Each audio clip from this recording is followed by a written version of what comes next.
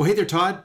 I really enjoyed your recollection of your friendship with Harry Rath and your times with Lowen Group. What are we going to talk about today? Well, I think we will try to make a little bit of transition from some of the side projects that happened while I was with Lowen, and then talk about some issues about working with associations and some key personalities over those years, and then take it into the final chapter of Lowen, which happened in 1999. Great. Okay. Well, so let me close off some of this from the last time that working with the Lowen Group for the number of years that I did was really very much a university for a fellow like myself. You know, I always have battled this, having ambitions, but then at times lacking the skills or the intelligence to meet my ambitions. But at Lowen, there was this climate of freedom. Actually, it was not micromanaged, which some of the business analysts say that was part of the problem that eventually brought the company down. But we talked about some of the internal workings of what was going on inside the company that really contributed to it being brought down. But during those years, what I found was as Lowen grew, the attention that the company received from myriads of people, from vendors to deal, they wanted to make a deal. If you just sign this contract for all of our embalming fluid, we'll give you this and that. And those deals were frequently done, particularly with casket companies, etc. But what happened in my life while I was with Lowen was that there had been a shift in my career in 1988, 89. And the shift was that my work with the National Funeral Directors Association came to an end. And there's different accounts as to what happened. And, that's ancient history to be sure. But my work, they decided, the wisdom of the association, that my work was no longer needed. So, but I felt that I still had things to contribute. And so at this time of history, there was this group called the American Cemetery Association, the ACA. They hadn't changed the name yet. And so because of Lowen, because we had 600 cemeteries, I had homogenized my career, that not only was I working with funeral directors, but now I was also working with cemeterians. And and that's why I would say it was the university of my life, the years, because my vision was so broadened, because I was raised, and I hate to say this, but it's the 800-pound gorilla in our profession. I was raised from 16 years old onward that funeral directors were superior to cemeterians. Right? My boss told me so, and I remember going through the gates of a cemetery in Omaha, and the sexton of the cemetery, the manager of the cemetery, was standing there, and he would tap his head or he'd tap his shoe as to how we were going to go on the lowering device, head first or feet first. And the look on this guy's face, it was just this hatred scowl, see, that he'd shoot us when we'd go through, and my boss is driving the lead car, and he'd look over at me and he goes, he doesn't like us very much. And I'm sitting there going, what is wrong with him? What is wrong with this man that he doesn't like us? Well, maybe 3 or 4 years later, I found out that we owed him about $12,000 in past opening and closing charges that we hadn't paid the bill. And that might be part of the reason why he was scowling at us. So I learned that the cemetery world has its own issues. And I also learned very clearly that it's risky to set yourself as superior to any human being on the face of the earth, because I ended up learning a tremendous amount by working with cemeterians. And so from there, because the ACA, the American Cemetery Association, wanted good relationships with the Lowen Group because we had so many properties, then by guess and by golly, I got put on the ACA board of directors. And I believe it was a politically incentive move. I don't think they wanted me there because of my brains, but I was on the board. And then I remember I did a program. I don't even remember who I did it for, but it was in Palm Springs, California. And I was up there, and there was I bet you there were 300 people in this auditorium. And I finished my talk, and I was firing on all cylinders that day. And I finished it off, and I got a standing ovation.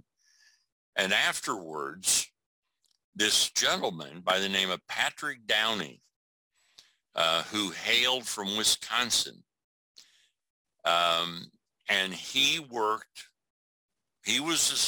the pre-need guy at Catherine Smythe's place in Memphis, Tennessee, a Memorial Park. And right at the time that I gave this talk, the Lowen Group was in the process of buying Memorial Park from Catherine Smythe. So Patrick, he's in the audience. He comes over to me, and this was 1991, I believe, and he said, have you ever heard of the ACA University? And I had heard of it. And what I had heard was, all I'd heard from funeral directors was this was just a cemetery sales thing, right? All they want to do is sell, sell, sell, sell, sell. Like the rest of the world doesn't sell, right? Only cemetery guys sell, or girls sell, which of course is ludicrous, right? And I mean, I have found life is a sales experience, right? You're constantly presenting and selling and teaching and educating. And, you know, it's just a matter, I guess, of semantics, isn't it? And so he said, have you ever heard of the ACA University? I guess I have. And he just boom. He said, would you consider starting the funeral college? And I looked at that and I said, absolutely. Right? I mean, I didn't even give it a second thought, because I've been devoted to any time I get a chance to talk about the value, purpose, and benefit of the funeral, anytime I get any opportunity in my limited skill level to help funeral directors become more service oriented. And if the funeral directors improve, my theory was the services to the families improved, right? It was just this domino effect. And so I flew down from Cincinnati to Memphis, went to Memorial Park, and is this crazy?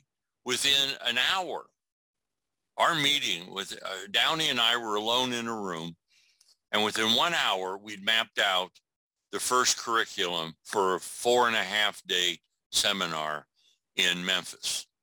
And it took off. Patrick was the head of the university. And the head of the university is called the chancellor. And there have been people that have been highly critical of that they call people deans, they call people professors, and some people have had a field day. Who do they think they are? And, this side criticism.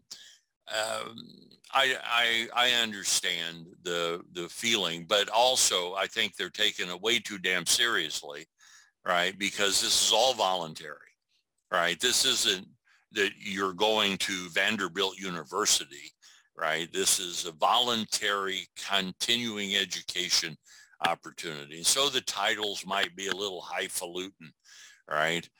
Draw some blood, right? I mean, that's what do you? So anyway, we run the first funeral management college. Now, the other thing we need to talk about is that all through the Lowen years, we also we were running the Lowen Managers Workshop, where the regional managers across North America would choose managers to come to Cincinnati and they'd come in on Sunday night, they'd be there Monday, Tuesday, Wednesday, Thursday, and they'd leave by noon on Friday. And we gave them blue manuals and blue manuals and blue manuals. And we based all of this training, or I did, on the total quality management theories of Dr. W. Edwards Deming, D-E-M-I-N-G. And I personally still believe that Deming's approach to management fits funeral service and cemetery work like a glove. For one reason, Deming went for quality. He said that people are attracted to quality. You can measure quality and people will pay for quality. And he said the idea that you hear out there, well, quality is perception, is utterly ridiculous, right? Because there's a difference, right, between the high school marching band and the Boston Symphony Orchestra, right? So you can, just from that, you can prove there's a difference in quality. There's poor quality, right? And then there's excellent quality. So for a guy like me, I was interested in excellence in funeral service, whether it's cremation, whether it's pre-need, whether it's aftercare, whether it's embalming, whether it's, I always was pushing in my own brain for excellence, always improving something. And so we ran this college. And I have to tell you, the other day, that this coming July, will be the 30th year that I've been the head of the Funeral Management College. All right, so 30 years we've run this thing. I pulled the files the other day and looked at the original curriculum that we put out, and I mean it's foolishness, right? From 1992 to 2022, that curriculum has changed with the times. There's no doubt. Every year when I go to look at it, something else has happened out in the field. And okay, we need to put a new program in. And so the ICCFA, and let me just say the reason, I fell into it without really knowing much about it. All I knew when we started was that it was a group of cemeterians, and I was labeled by some a traitor, right? When it got out that I was connected with the American Cemetery Association, there were some funeral directors that were quick to the switch to, I've actually, Rob, I've always had a comforting feeling that I'm thankful I'll be judged by God and not by man, right? Because boy, some of them took right out after me. However,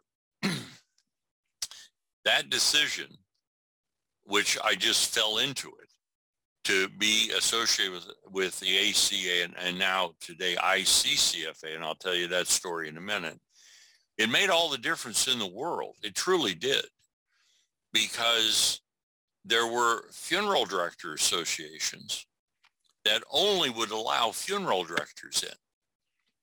And that was where I had spent most of my life. So all I knew was what the funeral community was having to say about everything, which was valid and valuable and, good insights, etc. However, I had never sat down with a mausoleum builder in my life. I had never sat down with a landscaping artist.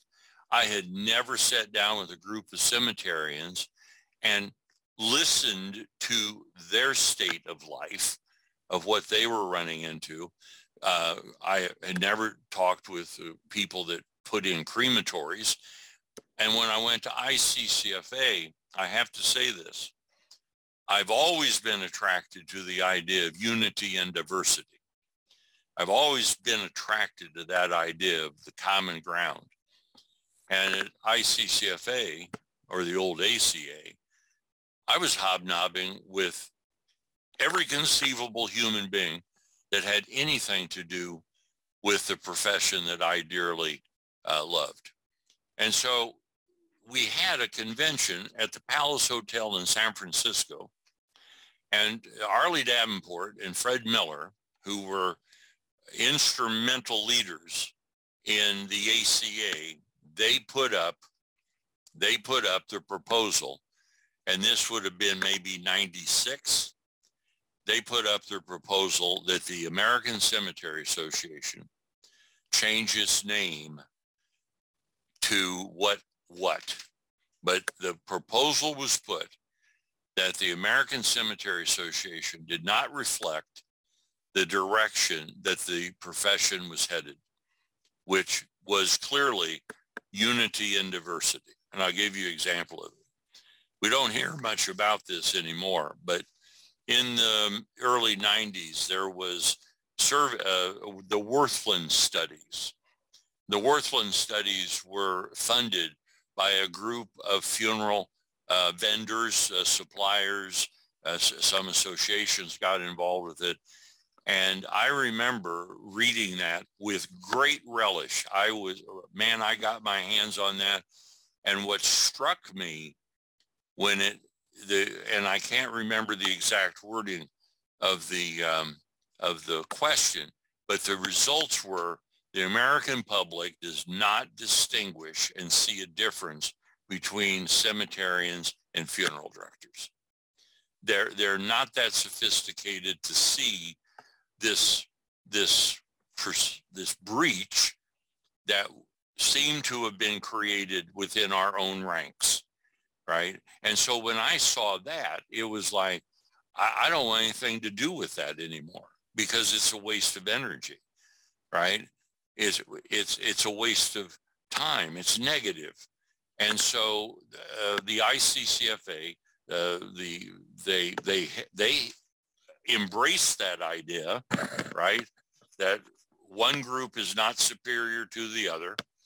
Pre-need is as valid as embalming, as licensed embalmers. Aftercare is just as important as funeral directing. Digging graves is just as important as having a wake. So they were able to cut through this layer after decades, a layer of we don't like them, they don't like us. Now it still goes on. I mean, I'm not Pollyanna with this stuff. However, ICCFA, which ended up becoming originally the International Cemetery and Funeral Association. And the minute I saw the name, I thought, well, that's going to honk off a lot of funeral directors, because funeral doesn't come first, right? They put cemetery first, which of course it started out as the ACA. So, and then there was a hassle about that. All right. But the point is, and I'm not here to give a commercial on ICCFA, but it was the group that expanded the horizons as far as innovation and creativity went. That now you were not in a room solely occupied by licensed funeral directors. You were now in a room, and by God, the only way you could find out who was doing what is to go build a relationship with them. And for me, it was a liberation day, right? Because I learned so much about stuff about my profession that I did not know. Actually, it was very similar to when I went to Cincinnati to teach embalming. I mean, I thought I knew something about embalming until I started teaching embalming. And then I quickly learned that there was volumes of stuff that Todd Van Beck needed to get connected with. And so the ICCFA University has been one of the seminal experiences of my life. And also with the ICCFA University is we've had hundreds of students now go through it. And thankfully, each year, the evaluations come back very strong. So that is an indication to me that we're keeping up with the times and that the program has not gotten stale.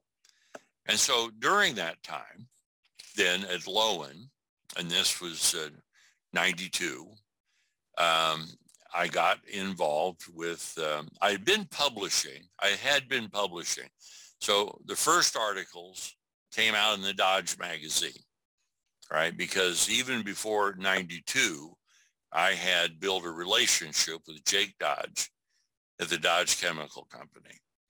And with that, I had also then connected with Jim Murphy, who was the head of Dodge Canada, right? And Dodge was very active up in Canada. And we've already mentioned about my relationships with Canadian funeral directors. But then during this period, I ended up being a monthly contributor. So it was name recognition, not just because of the seminars, but it was because every month, well, for 30 years, for every month, I've got something in the Canadian Funeral News. Ottman and I have worked together very amicably, right? I mean, he's just a hell of a good guy. And so for 30 years, every month, there's an article that I put together that Ottman runs in the Canadian Funerals. And then for years, the Dodge magazine, every month, every quarter, the Dodge magazine came out. The American Funeral Director, we started, we actually, this series called The Funerals of the Famous. There was an editor who's now the editor of the Director magazine, Ed Deffert, and he published the first article on Funerals of the Famous, which has gone on to be a very successful series for that magazine. Then I got published in the Funeral Association, National Association of Funeral Directors of Great Britain. And so all told, over the last 30 years, I think, in fact, sounds horrible. I don't even keep track of the stuff that gets published now, because I think the last count was around 600 different articles out there. And that's not because, well, and here's one. I failed English when I was in high school, right? And to this day, this is no kidding, I couldn't tell a noun from a verb if sweet Jesus himself came down and asked me to do it. I have trouble. I always had trouble writing, always. I get F's. My papers would come back with red marks all over until I sat down and start writing about what I love. And I don't know what it is. It's now I knew part of it is we got some damn good editors out there, right? So Ottman's got this Lisa up there in Calgary, and man, she's spot on this stuff. I mean, she'll send me back, this needs a period, this needs a comma. And so I've been very, very lucky that way. And then at the Lowen during these years, and here's one, because the ICCFA is truly, the university is truly international. This isn't just in the name, right? One year can you believe this, Heppel? One year I had 5 students that came up from South Africa to take this funeral college.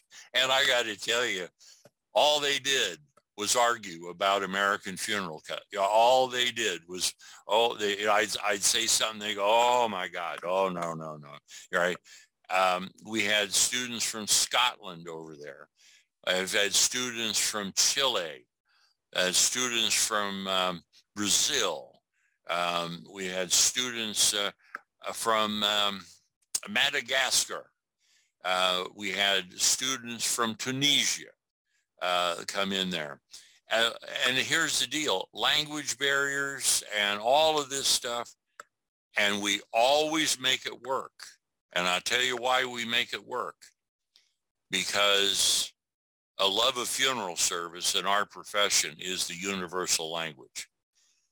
You can spot it out instantly whether people have the spark of a love of funeral service, that they're not burned out, that, yeah, things aren't exactly the way we want them to be, but what are we going to do except try to be creative and innovative and tell our story? And so from that, I started getting invitations to go over to England.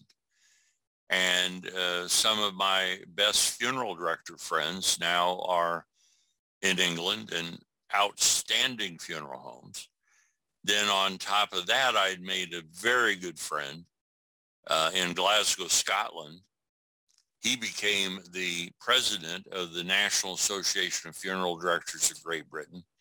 And I went over to do his banquet, gave a seminar, gave a talk, and then went to Ireland, went to New Zealand and Australia over the years. I don't do international travel anymore, simply because the COVID thing stopped it in its tracks, but also, I'm not interested in a 17-hour flight and battling the airports. So those years were this 25-year span. It was just, things were just active. The invitations kept coming. The articles kept getting published.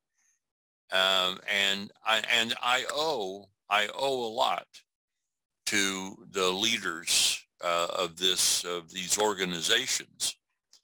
And particularly, there's one at ICCFA that I want to single out here. Her name is Kirsten Case, Kase. And I dedicated a book to her. I finished a book called Good Funeral Service, which is a terribly boring book. It's about 400 pages long on ethics in funeral service. Actually, some mortuary schools are now using it as a textbook. But I dedicated the book to her because she's not a funeral director or embalmer, but she's got the spark. She understands what makes this stuff tick and also what doesn't. And I need to single her out for thank you, compliment, appreciation, that her guidance has actually made me look really, really good at times with no talent on my own because she's a tremendous believer herself in the value, purpose, and benefit of the funeral. So in these years with ICCFA and the convention circuit, I've been to every province in Canada. I've been to every state in the union, and the associations, God love them, they're all over the map. Some of them are absolutely creative. They're innovative. They're leaders, and then some of them are they're just frozen by debate and acrimony, and this exec retires, that exec retires. So the Funeral Association, and I'm leading somewhere because I think one of the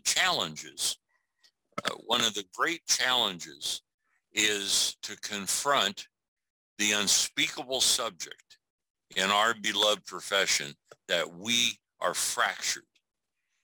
We have, compared to other associations, a tremendous amount of groups, tremendous amount of associations. And I'll give you an example here. Anyway, here in the States, if the doctors run into trouble down in the States, they have one immensely powerful organization to be their advocate. It's a group called the American Medical Association. Even the initials, AMA, is going to capture people's attention. If the lawyers get into trouble or they run into legislative issues, etc., they have one major organization. Now, they've got a lot of splinter organizations, to be sure, but there's one major one called the American Bar Association. So the question, though, is what happens when funeral directors run into these issues? Who speaks for funeral service? Now, some of your listeners are way too young to remember the first Federal Trade Commission hearings in 1977. Well, I'm old enough to remember those very, very well.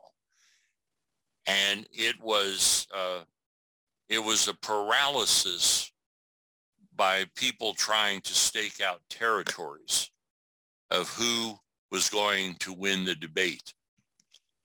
So you had one funeral group say this, another funeral group say that, and they're all national level groups. And so I look at that, all right, and it worries me, all right, it concerns me.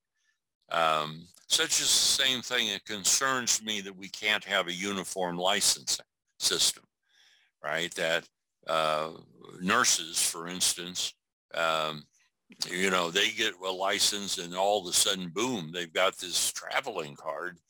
And in our profession, we're still going through the hoops of state boards. I remember, this is a funny one, and then we'll close this one off. I think we're going maybe a little long. I moved to take the management job of a funeral home. And when I had been licensed for 38 years when I made this move. And I send in my reciprocity papers, and I'll be damned. I get a letter from the state board, and they're making me serve a 2-year apprenticeship.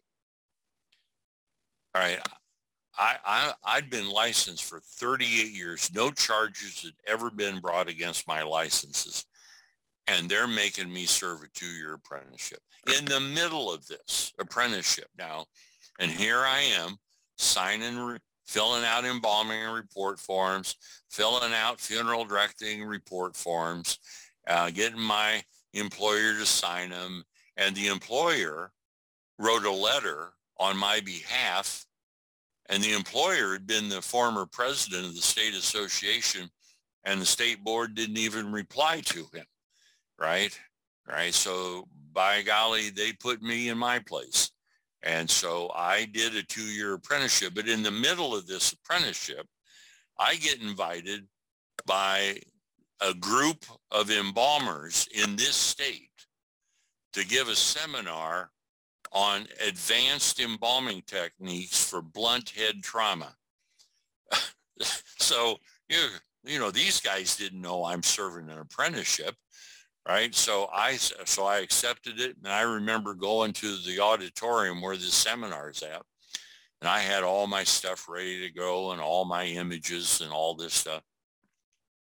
I started out and I said, gentlemen, ladies, I said, this will probably be the first and only time in your career that you're going to have a seminar on embalming and restoring blunt head trauma given to you by a registered apprentice in this state, right? And I don't think I was being fair about that. And I'll tell you why, because they all looked at me with deer in a headlight look, because they had no clue that the state board was making me do this.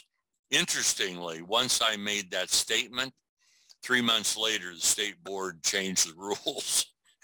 It was like the minute I got my license, they changed the damn rules that if you were licensed for 3 years in another state, you'd instantly be able to reciprocate. So it's just part of the story, isn't it, about working in our so no matter what hoops we have to jump through, right? That does not demean from the value, purpose, and benefit of the funeral, and that this is a noble, good profession, and it's certainly been very good to me over the years. So I think that's this segment, Rob. Well, that's great, Todd. It's just that whole education portion that you've, as an educator, I think the funeral educator, from what you did with Lowen and your duties there, with the involvement with the ICCFA and the Funeral Home Management College, but then the publishing and the presentations throughout the world, just amazing. And the countless people that you've touched no one will ever know. But you painted it in such a way where it wasn't just an easy path. There was these bumps and you persevered, and I think we were all better for that. Well, Rob, I appreciate you adding this addendum to this, right? Because I want to make it abundantly clear that, if the listeners remember the first segments of this, I was the guy that they made the prophecy would never make it through the mortuary school, right? I was a horrible student. I have really stumbled many, many, many times in my life and career. And the other thing that needs to be said is that not everybody that crossed my paths approved of what I did or how I did it or what I had to say. So it hasn't been a love fest by any means. What has been let me rephrase it this way. I'll be 70 years old next year or next month. And my life is my argument, because through all of these, some avoidable and some unavoidable problems, challenges, failures, right? Blunt, flopping failures that I've experienced, I've never lost my love of this profession. I just had never, ever abandoned it or lost it. And I'm still as fascinated about everything to do with it as I was 50 years ago when all this started up. So that's no brag. It's just fact, just a fact. Mm-hmm. Yeah. Well, it's a great story. On behalf of funeral directors that you've touched, thank you. Thank you, Rob.